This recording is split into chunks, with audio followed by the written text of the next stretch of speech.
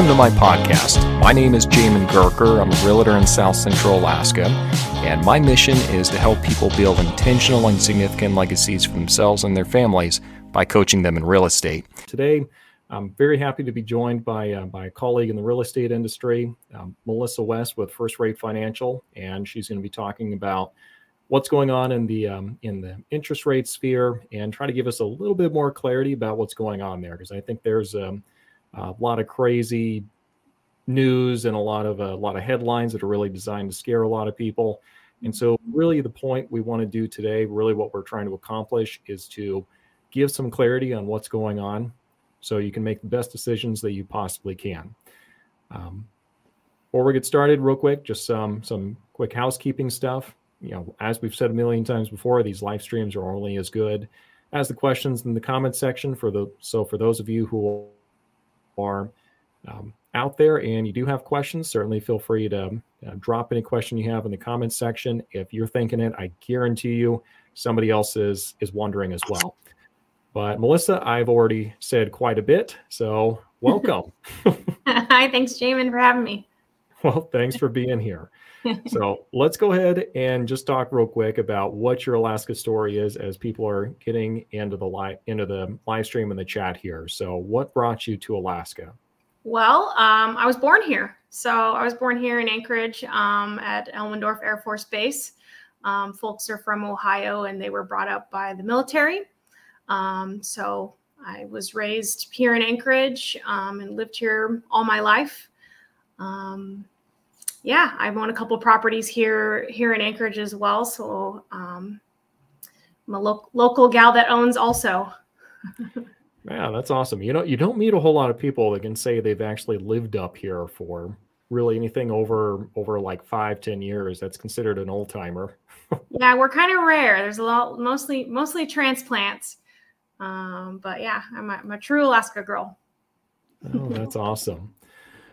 All right, so let's go ahead and just jump right into it then. So question number one is, what is happening with interest rates? This is like the $1 million question that everybody is just kind of throwing around. So right. Yeah, I know everybody's got an opinion on what's going to happen. There's a lot of speculation. I can just tell you what the facts are. And the facts are that the enemy of mortgage interest rates going up is inflation. And we are in a severely inflated market right now. And especially when you look at how this is compared to the years 2020 and 2021, when interest rates were at historic lows. You know, the federal government is doing what they can to fight inflation by raising the federal interest rate, but that has nothing to do with mortgage interest rates. There's a direct correlation of the bond market and mortgage interest rates. And so when the bond market does poorly, interest rates go up. And what causes the bond market to do poorly is rampant inflation. So what is the bond market? These are federally backed securities. They're long-term. They're considered very secure and safe. They're kind of the opposite of the stock market. You know, you don't have as much risk involved in those. And so when you have a secure security like a bond, and you have the value of money going down, you don't want to invest in that because the value of your dollar is not going to be the same tomorrow as it is today. And so people tend to move towards, you know, more riskier options. And so that's what's been happening all 2022. You know, it's kind of day to day what interest rates are going to look like. You know, there are some things that are out of our hands that we can't really, you know, predict as far as, you know, what's going to happen with inflation, like wars and, you know, things like that. You know, the war in Ukraine was not something anybody could have foreseen.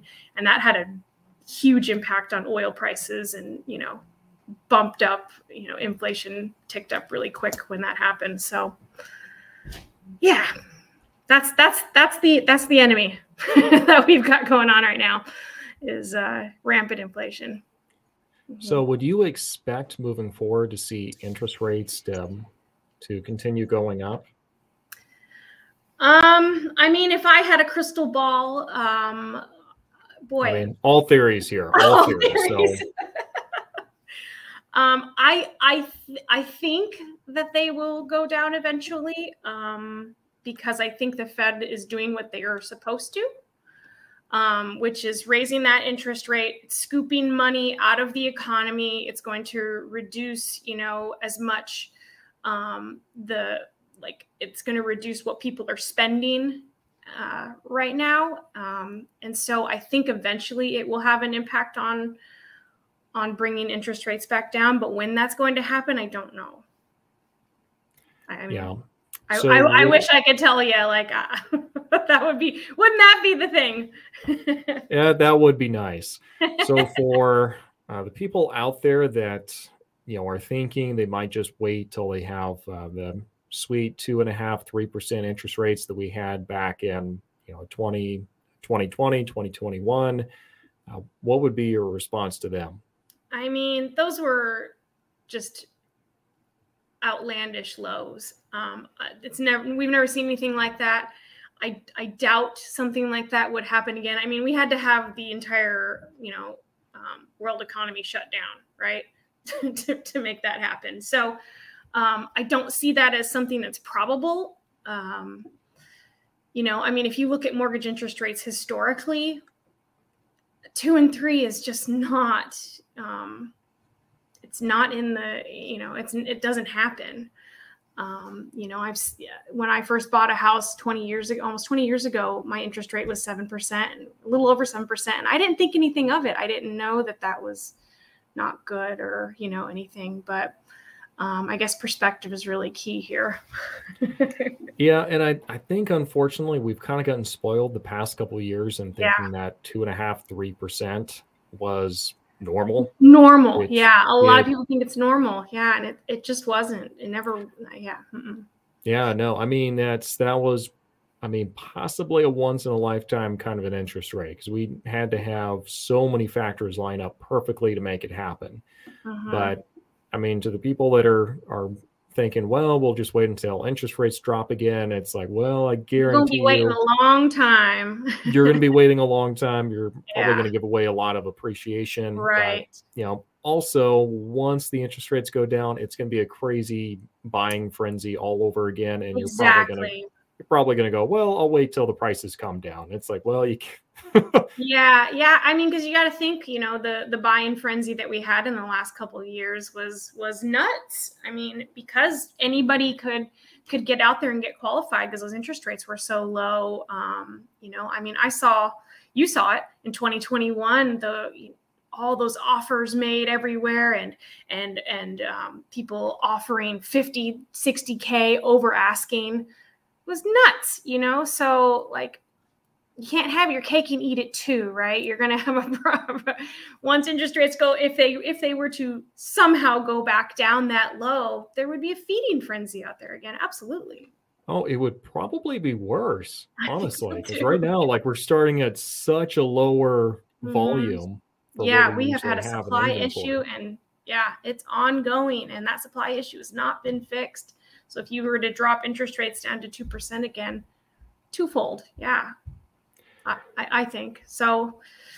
You're married to the house, right? The purchase price and the house. That's the thing that's forever. Your interest rate is not. That's something that you date. You can always refinance when they go back down, but that price and that house that you find today and the equity that you get, like, I think that's invaluable. Yep, absolutely. So let me go ahead and share a graph that you sent over here. And it's a little warning for some of you who aren't really numbers inclined.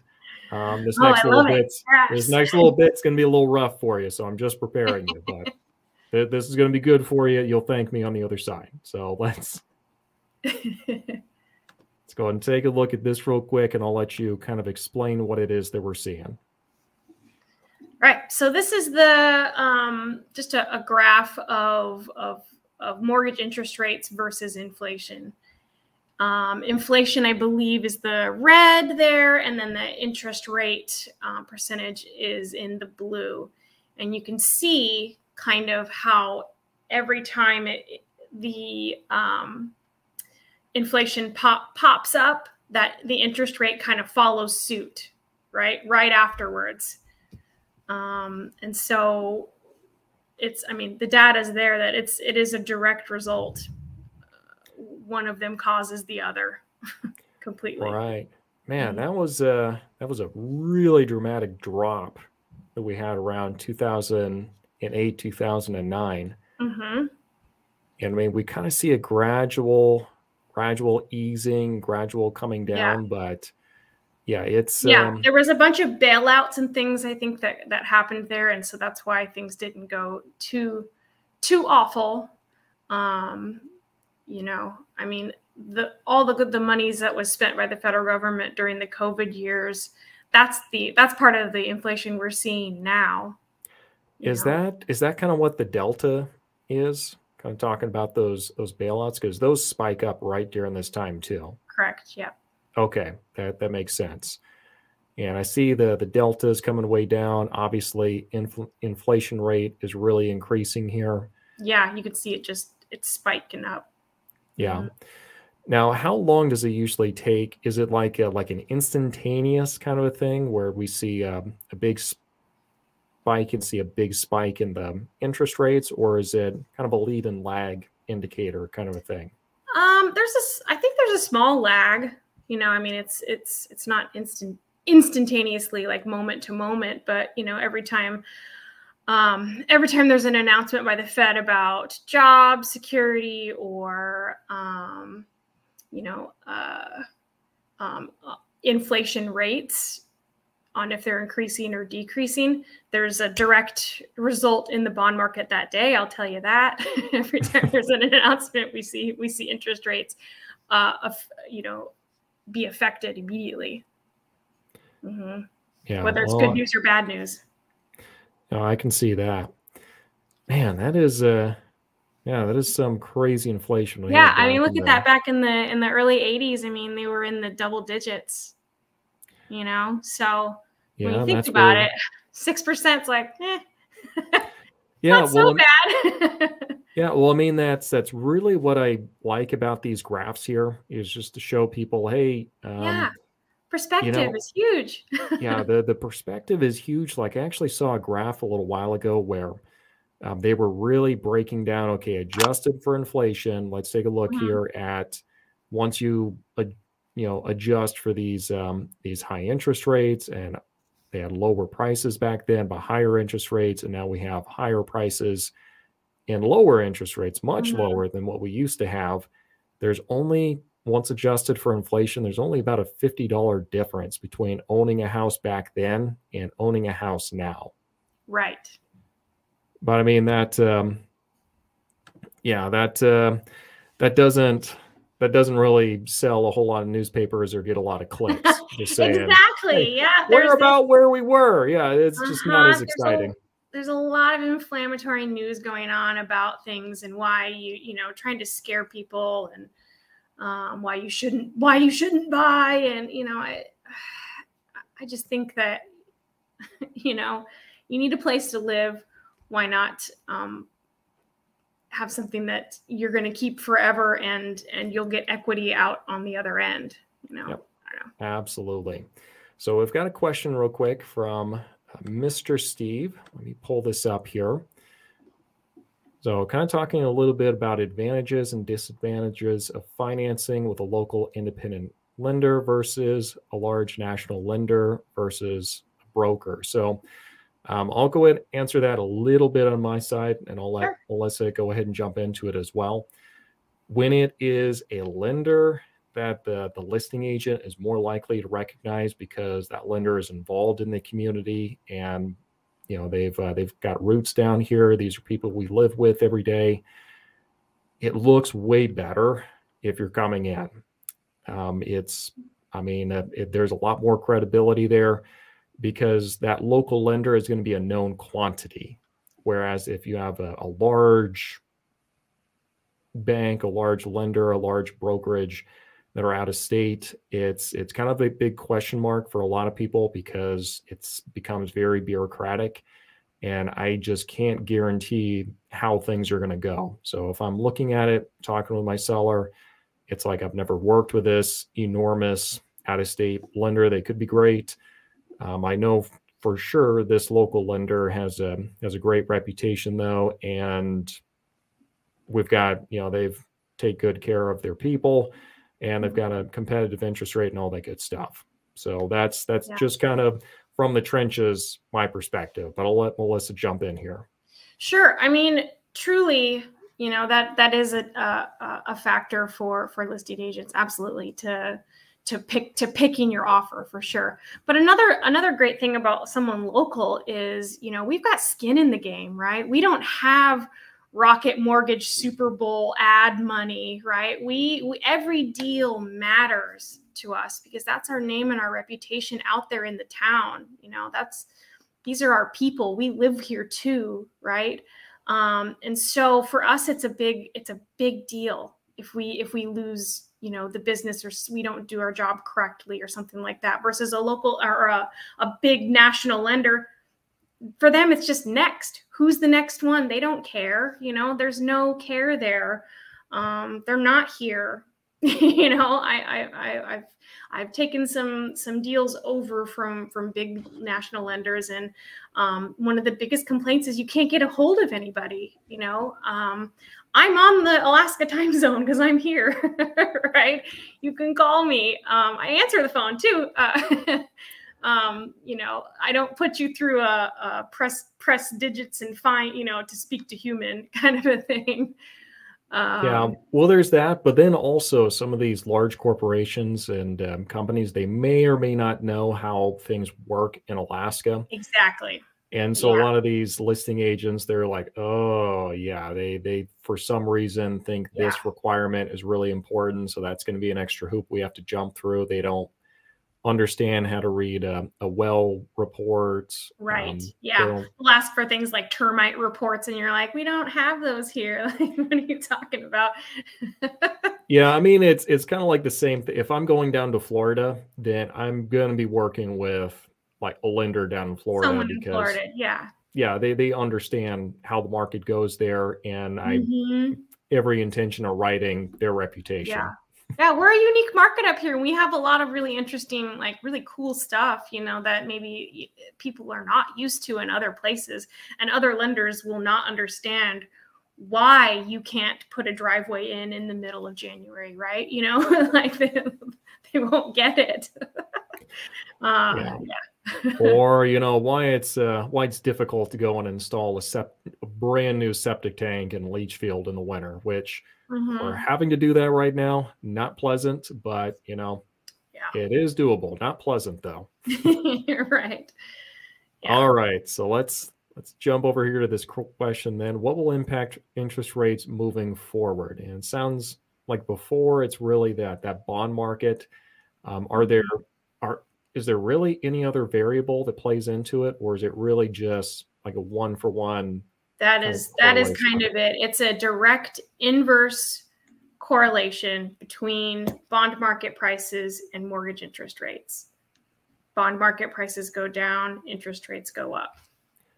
Gotcha. It's direct correlation. That is completely what they base the rates on.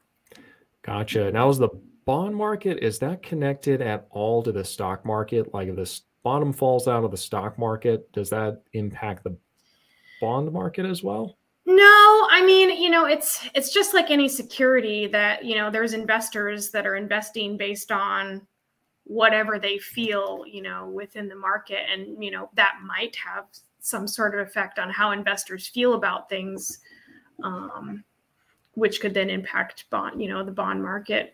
The other thing to think about is it also depends on what loan program you're in. Interest rate, there is no like one interest rate. There are more secure government backed loan programs, and then there's conventional products as well, and all kinds of varying degrees of things within there. So more secure government loans tend to have slightly better interest rates. Those are VA, USDA, and FHA. And that's because they're backed by those entities. So it's more secure. Yep, absolutely. Okay, so here's the thing that I'm sure everyone is probably thinking about, and what can people do to increase their buying power? I mean, that can be a little frustrating right now. If you're looking, you're seeing interest rates going up, you're feeling your buying power kind of slip away from you. But what can people do right now that's going to put them in the best position to win? Best thing you can do is get with your local lender or broker and apply for a loan. Get started on that process. Work on a pre-approval as soon as possible, even if you're not ready to buy yet. Because what that does is it at least starts us off with a picture of where you are and where you want to be and what it's going to take to get you there. If you wait until you find your house that you want, well, I mean, it's far too late then to make a 6-month plan for you to pay off these debts and increase your FICO score or something like that. So the best thing you can really do is go and apply, work on a pre-approval early. Then you can start with goal setting and figuring out what it is that you exactly want and how we can help you get there. Because there's some pretty basic things that go into increasing your buying power. Number one is make more money, more income. It means you can buy more house, right? Another one is less debt. There are thresholds that you are allowed to go to with respect to debt to income, depending on the loan program you're with. But if you have less debt, that means you can usually buy more house. You can put more cash down. That is another way you can definitely, get a higher purchase price if you put a little bit more money down. And then also increasing your FICO score. When you have a higher... Sorry? What's the FICO score? Oh, your credit score. Everyone's favorite thing. Increasing your FICO score just opens up more opportunity for different loan programs. When you have a lower score, you're kind of more limited to what you can and can't do. And so, it's not astronomically different, but it can make a difference if you have a better credit score. So getting pre-approved, having a mortgage broker take a look at your stuff. We can look at your credit report and look at your FICO and give you some pointers and tips on how we can make that better. It's kind of amazing what you can do once you have a plan in place. I've seen some pretty incredible things with helping people with just those basic things, helping them get their credit score up. We paid off some debt things and wow, they were in the position to buy the home they wanted, in a short amount of time. So it can be done, but you got to be prepared. Because if you get out there and find that house you want and you haven't done the pre-approval yet, man, I don't know, that house might just not be, it's gone, it's gone by that time. Yeah. You're probably just going to see that house sail away if it pops up and you're not already ready to go. Correct. So let's do this. Just how dramatically does a credit score impact what you can qualify for on a house? Like, let's say I'm rolling in with a 600 credit score and there's somebody who has like a 750 credit score. Like how big of a difference, all things even, do you think that would probably make? Well, the person with the 600 credit score would be limited on which loan programs they would qualify for, depending on what they had going on. If they were a veteran, a VA loan they would qualify for that. If not, then you're more looking in like an FHA program, and those have slightly different debt to income thresholds that you have to meet. You also have to meet an automated underwriting system. When you have a lower credit score, your approval within that system with Fannie and Freddie is often a little bit lower. And so your threshold is even lower on what you can go up to versus somebody with a 750. I don't know if I could put a dollar amount on exactly how much more, but you can go a lot higher, right? You're definitely looking at, you have more options, you have more loan programs that you can get into, more conventional products. And definitely your automated underwriting threshold will be higher because you have that better credit score. So, it's hard to say a dollar amount, but I mean, it could be the difference between, the house of your dreams, it's $50,000 more versus, one that you could just kind of like. Right. Gotcha. Okay. Well, I mean, that certainly does make sense then.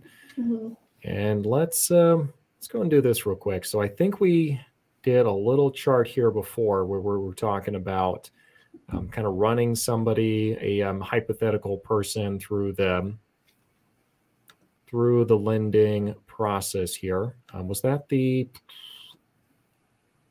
think it was the process. Yeah. Okay. Let me pull this one up real quick.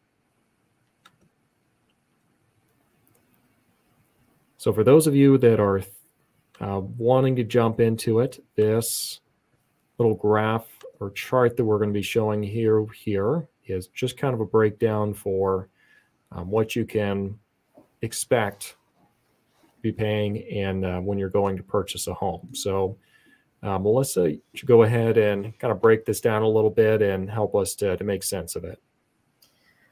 Well, this is just a snippet of a cost estimate, a closing cost estimate. This is the buyer's side.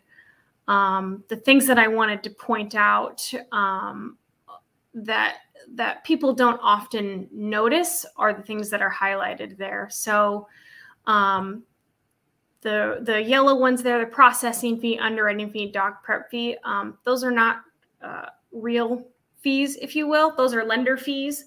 The rest of these are all third-party fees that are associated with the transaction. So, with the transaction, you're going to pay for an appraisal, right? Obviously, that goes to the appraiser. Your credit report's pulled, that gets paid to the bureau. You have title fees and tax fees and things like that are definitely associated with the transaction. But the rest of those four that I have highlighted there, those are for the lender. Those are their fees. And why they break them out like this, I don't know. This is not something that I do or that First Rate does at all. And I think it's kind of a way to hide some fees, if you will, and make them look like transaction fees, but they're not. Those are just going to be paying for your rate. So the blue one I have highlighted is the discount points. And what these are is, you can get whatever rate you want, right? You just have to pay for it. That's the case with all lenders. You just have to pay an upfront fee to the lender to get a lower rate. So discount points is their way of stating that you're paying for the rate, to be lower than what it was. So watch out for that when you get your cost estimates from other lenders. Look for those things that I highlighted and add them all up, because that's truly what it is that you're paying for your rate. Yeah, and they might be mislabeled. They might do some rebranding and call it something different. Yeah, I've seen a lot of different things. That's just one I pulled from a recent estimate that I got from a different lender. And yeah, they can be so expensive. I've seen some outlandish things on there charging thousands and thousands and thousands of dollars. And I don't think people would have known, why would you know that that's what it is you're paying for, Yeah. Like I remember, and I bought a property back in 2020 that I did have the opportunity to get an interest rate locked in at like a 2.2, but it was going to be like $10,000-$15,000 worth of discount points. So it's like, It's going to take me about 15 years for this to even make a difference. So exactly. You need to look at your recoup, timeline. How much is that saving you a month? And how long is it going to take you to recoup what you've spent up front? You don't want a recoup timeline of like, I don't even recommend it for more than 2 or 3 years, because chances are you'll be able to refinance or, will you be in that house that long? Like there's a lot of things to think about. And if you're going to sell or, maybe upgrade, I mean, there's all kinds of stuff that you don't want to be paying this big fat fee. And then it takes you 15 years to recoup for the savings you made. Like that's outlandish. So truly be very aware of not just what interest rate the lender says they can give you. What does that interest rate cost you? That's what you want to know. Yeah, I mean, so the issue that I see a lot of people run into when they're looking at getting a loan is everyone, I mean, myself included, just kind of gets fixated just on the interest rate. Mm-hmm. And I mean, just kind of at the expense of everything else. And that's really where things can start going sideways on you real quick, because there are some predatory lenders out there that are aware of that. Yes. They're going to feed into it. They're going to say exactly what you need to hear, what you want to hear. And they're not going to educate you on, okay, so it's a lower interest rate, but you're paying for it. You're paying for it, and you're paying a lot more than if you just went this route. Exactly. Yeah. I mean, we don't, like I said, we don't personally do anything like that. We don't have those kinds of fees.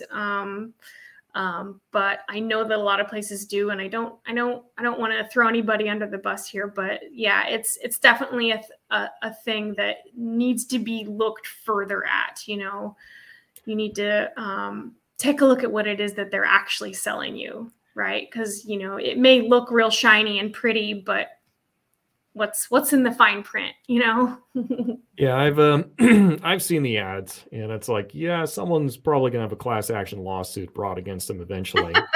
All right, let's get to the comments section real quick. So from the Hotshot 01, if relevant to this topic, on the thought of doing renovations right after buying a house, are renovation loans similar to house loans? Are interest rates similar? Compare differences and strategies.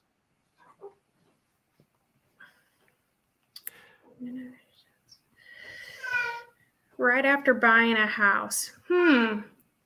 Are you meaning like doing some repairs before you buy, like a rehab loan, or is that? Do you think? Sorry, my cat's meowing. That's your cat? Like I thought it was a child. No, it's my kitty. Oh no, I think he's gonna throw. Oh, but let me see.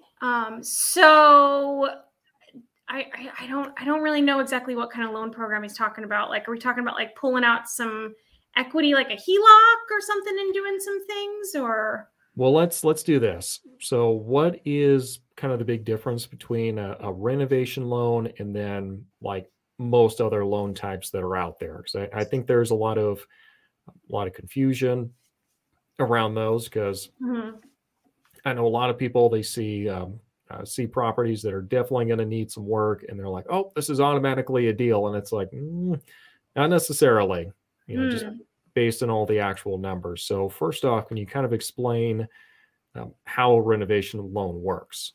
So rehab loans or renovation loans are like there are 2 or 3K is one of them that's done by FHA. These are long loans. They take a lot of time. They tend to be very difficult. The way they work is the loan is not funded until the work is complete. So, and it can't be the work cannot be done by you or somebody your brother. It's going to be a contractor that the lender chooses, or they'll give you like contractors that they will allow to do the work that needs to be done. So it can be very difficult, because what will happen is there's squabbling with what's supposed to be done, what shouldn't be, what the lender wants done versus what you want done, and what the contractor will do with what they're being paid. So they're very tough in that you don't actually get to live or move into the house, or like you don't have possession until the work is complete. So they're tough. Yeah, they're not what you would think, that you could just, get this money to spend on repairing these things. That's not how it works at all.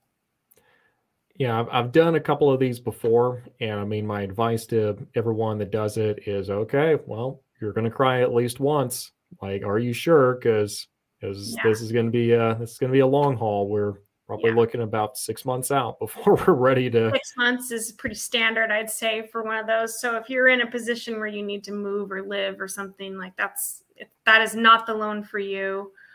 Yeah, you got to have some real patience to get through those. Absolutely. Would you say like the interest rates though, and like costs and all that for doing the loan is pretty similar for Typically, they're pretty similar because it is, I mean, it's still an FHA loan, and so they will be rather similar to what you would get for just your standard FHA loan. Got it. Okay, so not a whole lot of differences there. You're going to have some kind of budget built into the loan for the renovation, and the work is going to be done before you get possession. And if you happen to be handy, awesome. Not going to be applicable here though. Right. Yeah. You cannot do the work, which is what a lot of people want to do, with a fixer upper. You want to get in there and use your hands and do it, save a buck there, but that's just not part of the deal. Yep. I mean, believe me, I've seen that before. Mm-hmm. All right. Coming in from Mr. Steve again. Any thoughts on USDA loans? This is another one I've heard quite a bit about recently. Of a lot of folks that are looking for some more rural. I'm not going to say off grid. Dang it! I just said off grid. Okay. They're great. Yeah, awesome, love them. But you get a lot of these more remote properties. So, what are your thoughts on USDA loans? I think it's a great loan program. Personally, I appreciate what it does, and for people, it's a zero down program, which is amazing. And all of the Valley qualifies. So anywhere in the Matt Valley gets the thumbs up from USDA.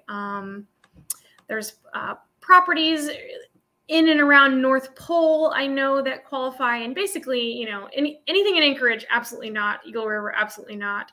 In Fairbanks proper, absolutely not. But kind of outside of that, it's probably a USDA qualified property. These are difficult in that they have income restrictions, so you can't make too much money to qualify, and those are based on the income levels are based on the entire household, so whoever's in there.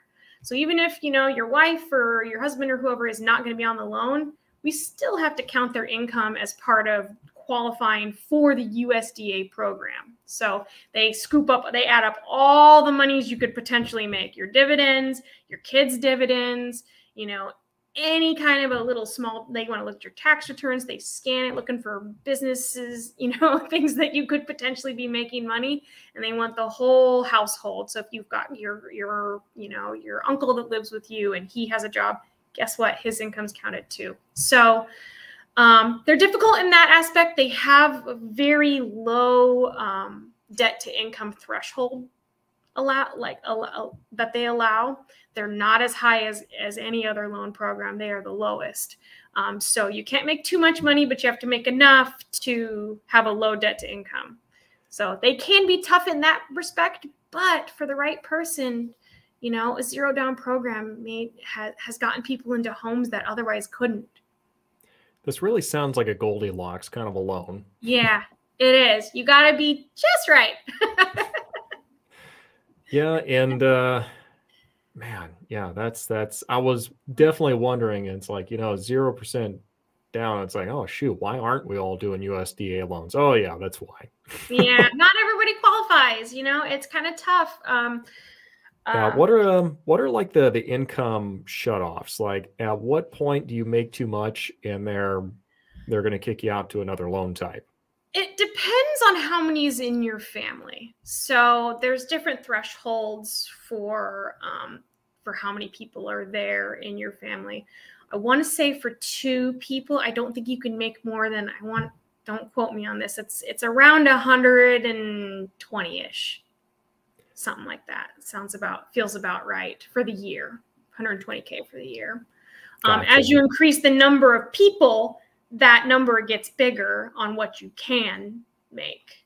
And so you just need to be under that. So for example, somebody with a couple or whatever with a lot of kids, they have an easier time because they have a higher per person, income allowance. Gotcha. So for a lot of people, it's either make less money or have more kids. Those are the options that are on the table. Yeah, I mean, a little bit. Outstanding. So let me jump over to a question real quick here from Tanya, which, guys, thanks for the questions. Keep them coming in here. Another question from Tanya. In your experience, are appraisers fair and diligent in Alaska, or are they just making a paycheck and appraising at whatever the contract price is? I'll go ahead and answer this first, and Melissa, I'll let you jump in. Sure. It's going to really depend on the appraiser. Some of them are really diligent. They're really on top of it, and they're awesome to work with. And I've got a decent enough professional relationship working with them. And I've got other people where it's like, oh, Lord. No, not this one. It's going to be late. It's going to be late. I'm going to have to probably call this person and try to use a lot of tactful negotiation to get them to the realistic market value based on what the stats are actually showing. So it's kind of a mixed bag. Unfortunately, there's no free market option to kind of weed out the incompetence, though, which, yeah, guys, they are out there. Anyone in the appraisal industry, they are out there. You get incompetence in every industry. If they were real estate agents, the free market economy would weed them out.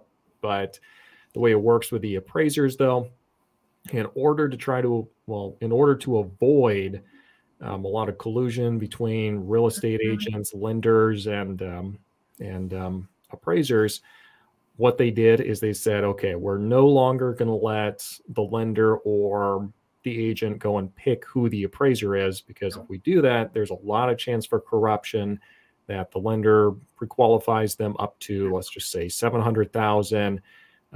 The agent goes in, makes an offer for $700,000, and lo and behold, the appraiser just goes in and says, yeah, it's worth $700,000, and everybody rides off into the sun, but that property might not be worth $700,000. So that's why they created kind of a random selection system where as soon as the funds are forwarded or advanced to get the appraiser underway, then it kind of goes into this random selection, picks one and off we go. So that's what it's designed to do.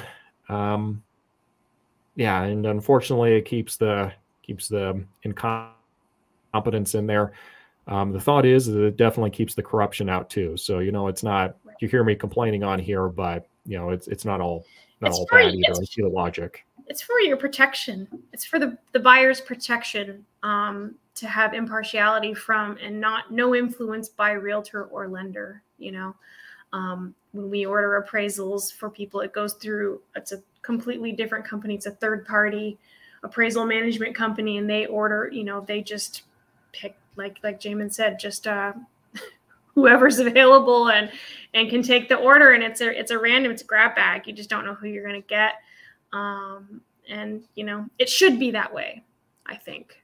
I mean, I don't like it either, honestly. I wish that I could get rid of some of them, but it needs to be that way to keep things fair and to protect the consumer out there and make sure they're not getting swindled.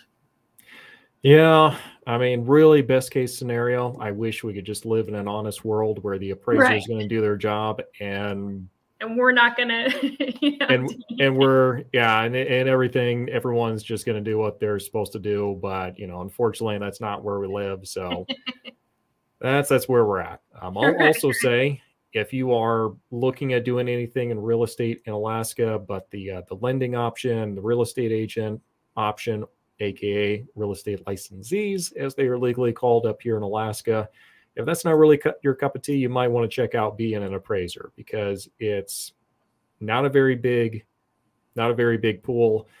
And there's always going to be plenty of almost guaranteed work for you. So there you go. Definitely a need for more appraisers in this entire state. Yeah, well, the way the system is set up, and I've talked with people before, is the way the system is set up with the appraisers is it's just very difficult to get fresh blood in. It is. So yeah, we've just got like this aging appraisal industry workforce. The apprenticeship requirements for appraisers up here is some of the like just most ridiculous of anywhere. I believe they have to be an apprentice for, I think, 2 years. So they have to, follow around somebody who's going to be their direct competition, right? So like, who wants to train somebody to be their competitor? You have to. Yeah. Unless it's like a family member or something like that. That's where you see the generational like appraisers, because that makes sense. It stays in the family, but it's a tough industry to break into, and because of that, we have an aging appraiser population, and it makes it tough. Yep. Sometimes we'll get that property that has 1 million stairs on it, and it's like, Brenda, you yeah, you might want to stretch before you do this one. It's you're going to get a workout today. Yeah, but as far as the mean, fair, and diligent, I like to think that people put their best foot forward, and it's all we have. We have to take their report. So yeah, and very, very rarely. Okay, I've had this happen once. Okay, but very rarely, if something comes back and it's just obvious that the appraiser is off for some reason, like they missed something, then agent can very tactfully go and talk with them. You do not call them out in some big grandiose gesture, call them an idiot, blah blah blah. No, you very tactfully go talk to just them one-on-one. Yeah. And sometimes you can get them to adjust their opinion based on the new data you've been able to bring to them. I have actually done this before and ended up netting my sellers an additional $20,000 just because that's what the market value was. Right. But that's not normal. You get a handful of those every year. I was just lucky that mine happened to work. Yeah, you can challenge what an appraiser says if you bring good comparables and if you can win. Those are tough wins though. Really, really tough wins. Yeah, indeed. Well, Tanya, you have really triggered the real estate professionals here, so I'm going to go ahead and move on to a new topic. Okay, so let's talk about this real quick then. When does it make more sense to buy versus to rent, in your opinion? And we've obviously got the graphs and everything here, but do you want to talk about it first and then dive into those? Sure. Typically, if it's going to be a short-term kind of a situation, 2 years or so, and you're not going to be there anymore, and you don't want to rent it out, and you don't want to, be in the state or pass the house on to somebody else or something, because I feel like there's so much you can do with it, even if you aren't going to be here for in a couple years. Rent that sucker out, make some passive income on the side. But if it's short term and you're leaving, it might be a better idea to rent, just because the upfront costs, the closing costs, and then to sell the place, you might not come out ahead. Right. It does cost money to actually sell a house, and that's something I don't think a whole lot of people realize. Exactly. You're paying to get in, and you're paying to get out too. And so it needs to make sense in that aspect of looking at what those costs are, and how long it'll take you to break even if you were to just rent instead. Right. So let's go and take a look at a couple of graphs here real quick then. Just kind of illustrate what Melissa's talking about.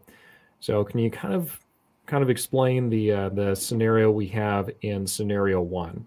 Yeah. So this one is like the worst potential case. So this one is assuming that your rent never goes up, right?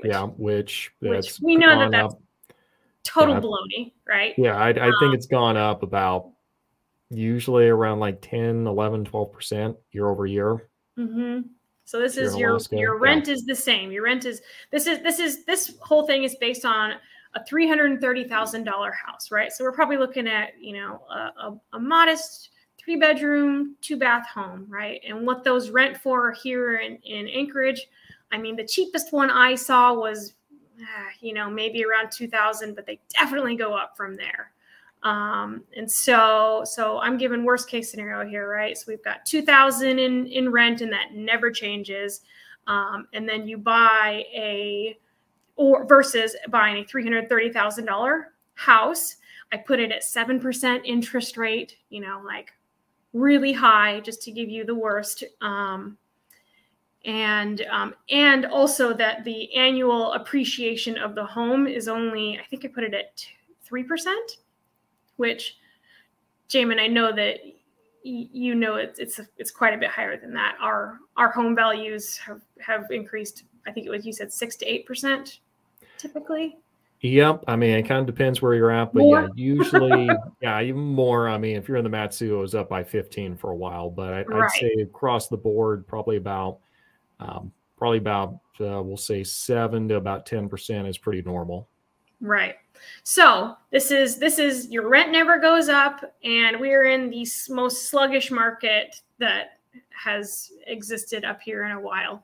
So what you're looking at here is your break-even point is in about 3 years. So and just you can see the math breakdown there. When you buy it, that's what you're spending on the cash you spend on your mortgage for those 3 years versus what you spend on your rent. And then if you were to subtract the home value and the new home value after 3 years, appreciating at 3% a year, which we know it will be more than that. You get rid of the balance of the loan and then the closing costs to sell the house. And you end up spending more renting in the end. And it just breaks off from there and becomes exponential at that point. Yeah, I mean, there's really no comparison after year 3. And even then, I mean, it's pretty neck and neck, like right up to that point. Right. Now, one thing I just want to point out to you folks, so that obviously is not going to be including like the cost of repairs if something breaks down, like you need to have someone come over to take care of the sink. You do have a little bit more expenses there, but all the variables and factors here have been very, very conservative. So I feel like, I feel like that's I put it in a 7% interest rate. I put in a 1.5% for taxes, which is pretty high. Home insurance, $1,000 a year. And I did include annual costs of about 1%. So those are kind of your repairs and things that you're looking at. And then the selling costs at 6%. So. Oh, look at you go. You did get that in there. Yeah, okay, it's in there, man. so even then, you still. I stand corrected. Yeah, I stand corrected. It's all in there. So proud of you. All right. Well, let's take a look at the other graph then. And this one's more realistic. Yeah, this one's a little more realistic based on what we're actually seeing here on the market. Mm-hmm. Yeah. So this one is assuming even though it's more realistic, it is still very conservative. I'm assuming that rents go up 2% annually. That is likely very much more. And I'm assuming that your value of your property is going up 6% annually. So again, very modest. And you can see you break even right here in year 2, and they shoot off from each other there. And year 2, even it's a pretty big difference. You look at what your rent costs are versus your buying there.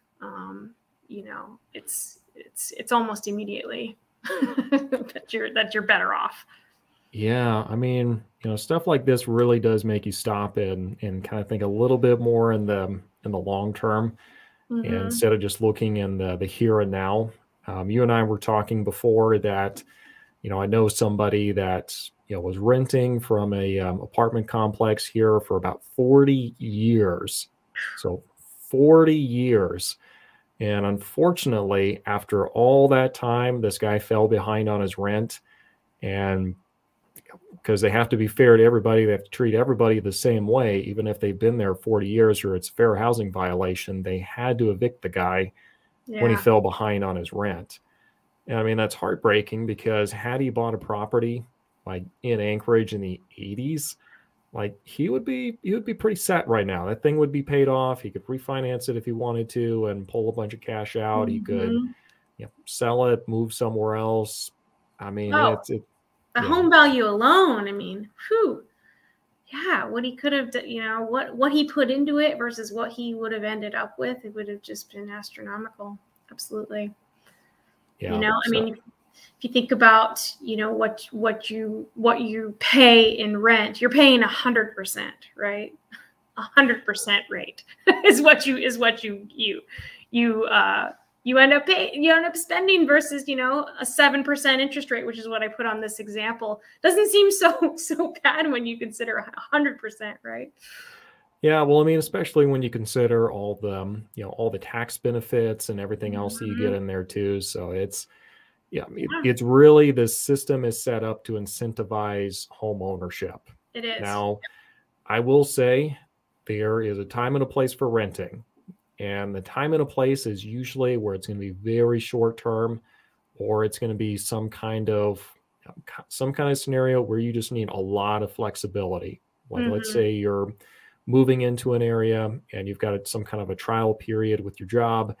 All day as a real estate agent, I'm going to be recommending you rent, because you got no clue, if during a trial period, if they're going to be sticking with you or not. And yeah, I mean, just stuff like that, it's probably going to be a better idea to rent. If we're looking at just the straight hard numbers, though, it's no comparison though, but very small sliver of the time though does renting actually work. And if it does, then I am definitely going to be telling you so, because I really don't like the idea of sticking somebody into a house and then like 6 months later they're like, okay, we need to move, and it's like you may or may not be able to do it. Now, I have had some people recently, this is just how crazy the market was there.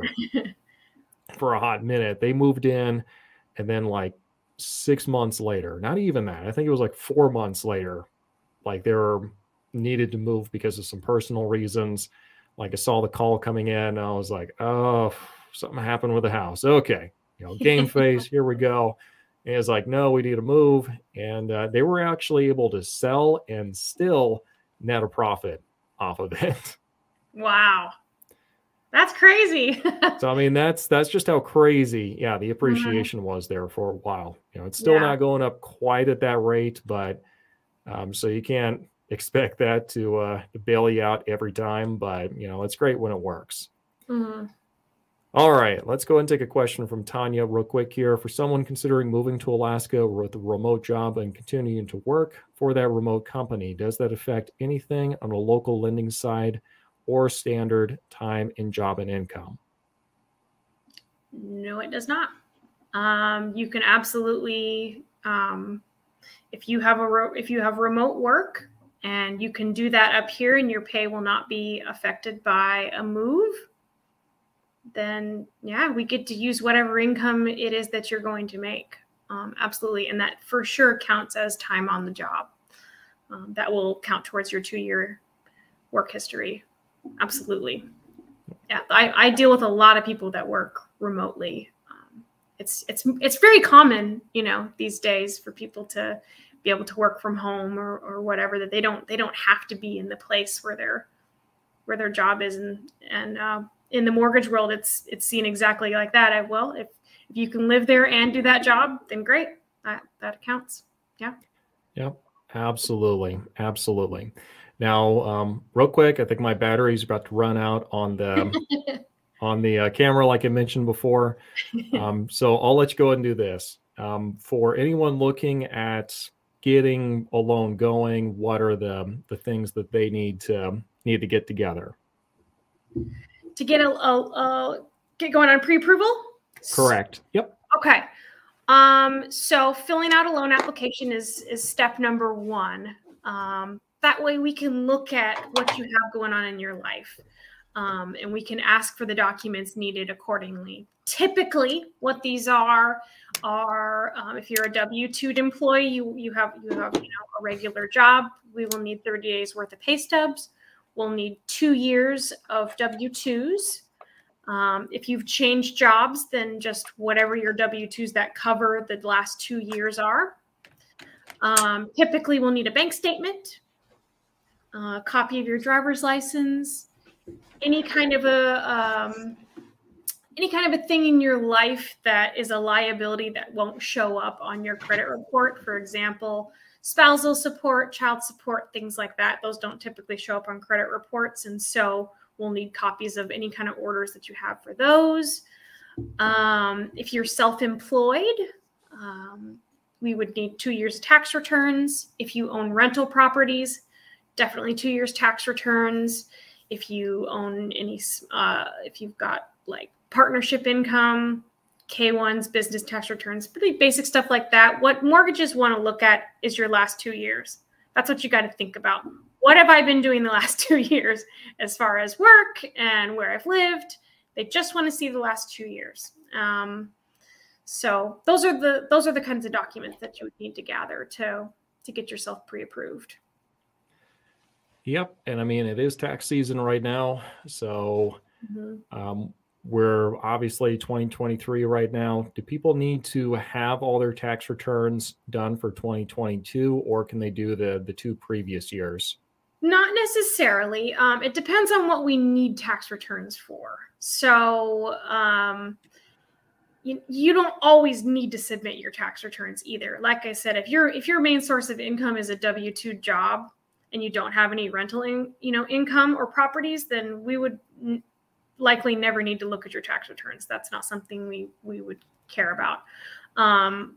Lenders will, if you were using tax return income, they would prefer to see the most recent 2 years, but you're not supposed, you don't have to have filed them until April, right? So lenders won't require that they see the most recent year until after April 17th or whatever it is this year. And then they'll say, okay, either you show me an extension or the taxes that they filed. So you don't have to have them done, at least not right now. And if we're not using anything from them, then you don't need to have them done at all. I mean, go do your taxes. Don't do that. Yeah, don't put it off. Don't put it off. Just get it done. Do your stuff for sure.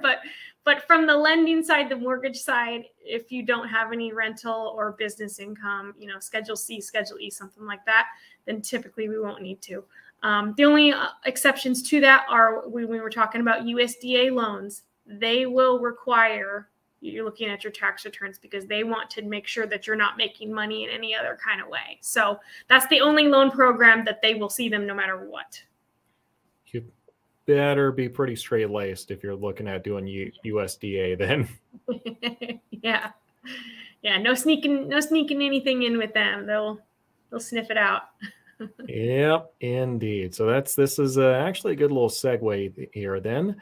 What are some sketchy lender practices that you've seen? We're not asking to call anyone out. Just the activities, not the people, though. Yeah. I mean, the biggest ones are those closing costs we talked about earlier with making up fees to charge that aren't real because they just want to get you in with that interest rate that you're paying for, right? Another practice that I've seen that is sketchy and awful truly is where there's a bait and switch that happens, they like to show some kind of an upfront cost estimate or sheet, and they don't actually lock your loan in. They don't get you that rate that they told you that you could.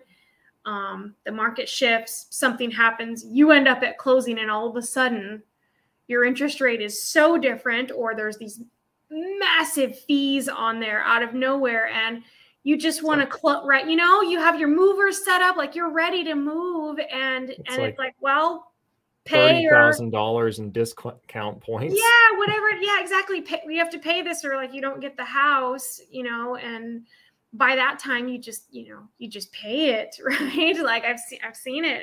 It's really sad, because they just end up going, well, I have movers scheduled on Friday, like I have to be out of my apartment. And so you just sign the thing and move on.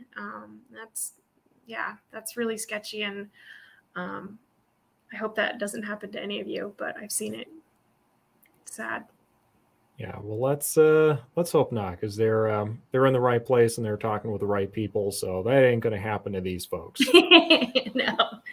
All right, so for those of you in the chat section, we've got a little bit longer here, so this is kind of your final call. If you have any questions, concerns, this is your chance to get them, get any questions you have answered by a bona fide lender who can actually answer this stuff for you. I can give you general theories and concepts, and this is the person that can actually go in and take a deep dive, though. Sure. So let's ask this then. What do most buyers not know that they don't know about loans and the entire lending process and everything involved? Well, I think the biggest thing that I see out there is people disqualify themselves before they've even done anything, right?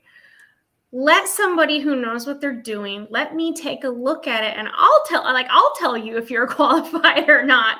Don't think because, you weren't working here, you had a job gap, or your credit got destroyed from something like it may not be as bad as you think. And there are creative solutions, and there are different workarounds that we can have to work with a different kind of borrower, right? So, there are some low credit options. There are, different programs that allow some things, and some of them don't, as far as, job history or how we can use your income. And so I think the biggest misconception is people think because of, they think that there's one of these things that makes them not qualify. And maybe you do, you just don't know unless you try. So have it looked at by somebody who knows what they're doing. And if there's a way we can do it, we will. Or at least from that point forward, like I was saying before, now we have a plan to get you there. Don't discount yourself before, you've even had anything looked at. Because there's a lot of really cool things out there that you just don't know until you try. Yeah, I mean, one thing I would kind of add to that, once you're kind of in the mix and you're doing a lot of doing some stuff with loans, you'll come to find out there are a million variables, and it seems like, it kind of feels like after a while that, they're just there like, to be the ruler wrapping across your knuckles every couple seconds with this new variable. But those variables can also come in clutch, because sometimes you can kind of pull a lever kind of one way a little bit, and it actually works to your benefit. So there's a ton of variables. Some of them work against you. Some of them can be manipulated to work for you. So it's really just about who you know and can actually work the system really well for you. Yep. It's a puzzle, you just have to find the right way it fits for you. Everybody has a whole different, thing that's happened in their life. And I like to say, I don't really turn anybody away. I just say, like, not yet. We have a plan, at least going forward, to make home ownership possible for you eventually. If you do these, these things, I've seen some pretty cool things where lenders had told people no, and they came to me, and I was like, oh yeah, we just got to do, manipulate this and that, and it worked, and they're in a house, like they have a home. So don't discount yourself before. Let me take a look. Yeah, don't give up until the lender gives up. You're right. Yeah. Yeah, absolutely. There's a loan program out there for you somewhere. You just got to find the one that fits. Exactly. So when is the best time to talk with a loan officer or a loan broker? ASAP. Yeah, right away. I mean, I can't stress that enough. That really, it doesn't cost you anything other than your time. But we can help plan your life, right? I mean, these are big things and big topics we're talking about, and we can help you get into a better situation for your family and financially to even build a portfolio of real estate that maybe you didn't think you could, but maybe you can. So getting in it and getting with us right away is the best thing you can do, because you can absolutely have get that plan in place, and when the right house comes up, you are ready. Yeah, there's really no disadvantage to talking with a lender earlier in the process than you might think. One question I did have, I think there's a lot of kind of misconception going around on people having dings on their credit with lenders pulling the credit and taking a look at it. When does that happen? And is it something they need to worry about if they're getting pre-approved? So yeah, this is a thing that is brought up a lot. People are concerned about having their credit pulled just in general, because there's a lot of misconception about how horrible it is. Like, don't look at the credit, everyone wants to hide from it. You need to look at it. Like, you need to look at your credit from time to time and make sure that, that things are okay with it. I will say that when we pull credit, it is coded differently than, for example, a consumer debt pull, right? These are much different. This is a mortgage pull.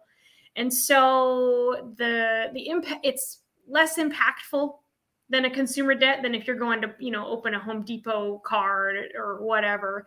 This is a mortgage pull. And you can get as many of these as you want within a window. I think it's about 45 days. You can pull, and it only counts as one. So that's something to keep in mind.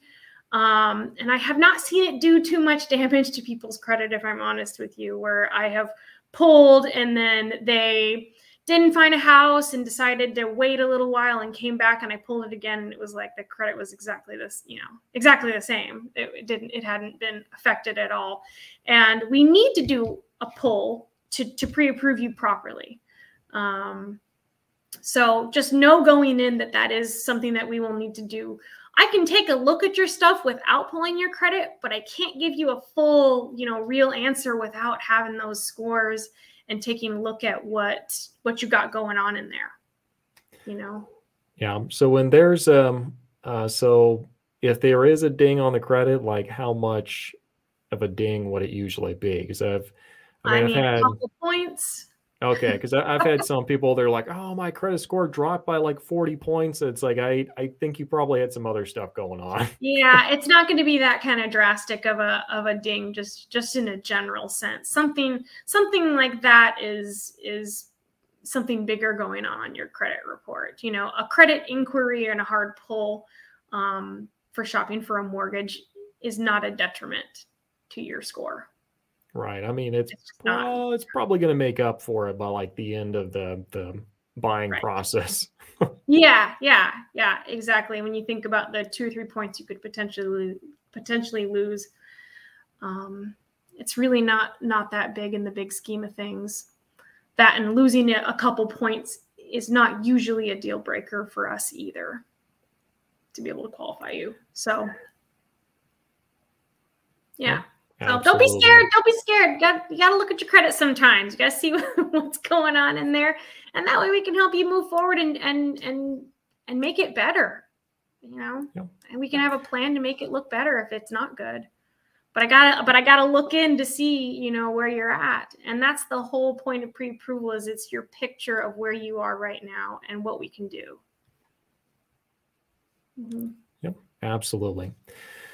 All right. Well, Melissa, I think we're going to go ahead and wrap it up then. I do really appreciate you spending some time and kind of talking with us about this. I know this, I'm going to acknowledge it. Usually loans are not the most riveting, most interesting topic in the world. People would much rather talk about, what it's like living in Alaska and Right. like all the fun stuff we do up here. I know where I stand. It's okay. Somebody's got to love doing it. It's me. It's okay, guys. I'll have fun digging around in all your stuff. Yeah, but I do appreciate it. This stuff is really important, and you have to get this stuff done, because if you don't, your house is not going to be in order, and you're not going to be able to go enjoy your time doing that stuff, because you're going to be working to overcome a lot of stuff you could have avoided. So, Yep, so preparation is key. Indeed. So I'll go ahead and put a link. I'll go ahead and put a link in the description section with the best way for people to reach out to you. If you can go ahead and send me best link for me to put in there, we'll go ahead and get that done. But other than that, thank you, everyone, and you know where to find us if you have questions. Yeah, heck yeah! Thanks for having me, Jamin.